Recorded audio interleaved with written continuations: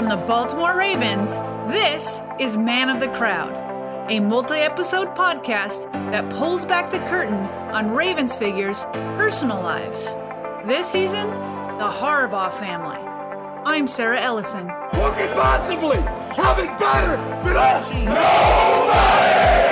We're going to attack this day with an enthusiasm unknown to mankind. Because you are fighters, and that's what you are going to be. Today, tomorrow, you are going to fight.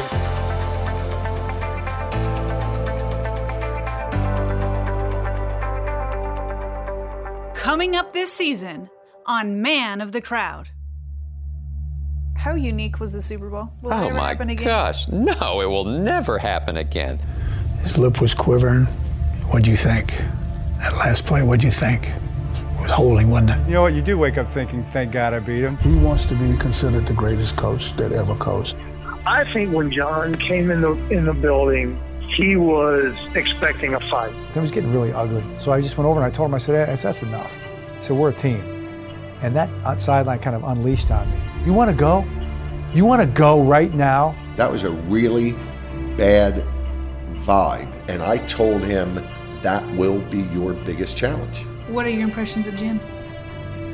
Crazy. Jim is hyper competitive. He got mistreated really badly in one of those jobs, really badly. And I know that.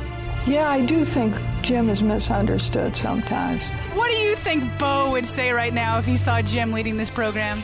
Oh, he'd be so proud. And I think he does know. How about that? I think he looks down and getting emotional just talking about it. It brings tears to my eyes thinking about it because it's huge. They both traveled a different path. And John traveled a long path, you might say in Jim's shadow. And there were times I didn't have a friend. Sometimes I wear those out. Sometimes he was my only friend. This is all about family, and in the end, what does it come down to? It comes down to your family.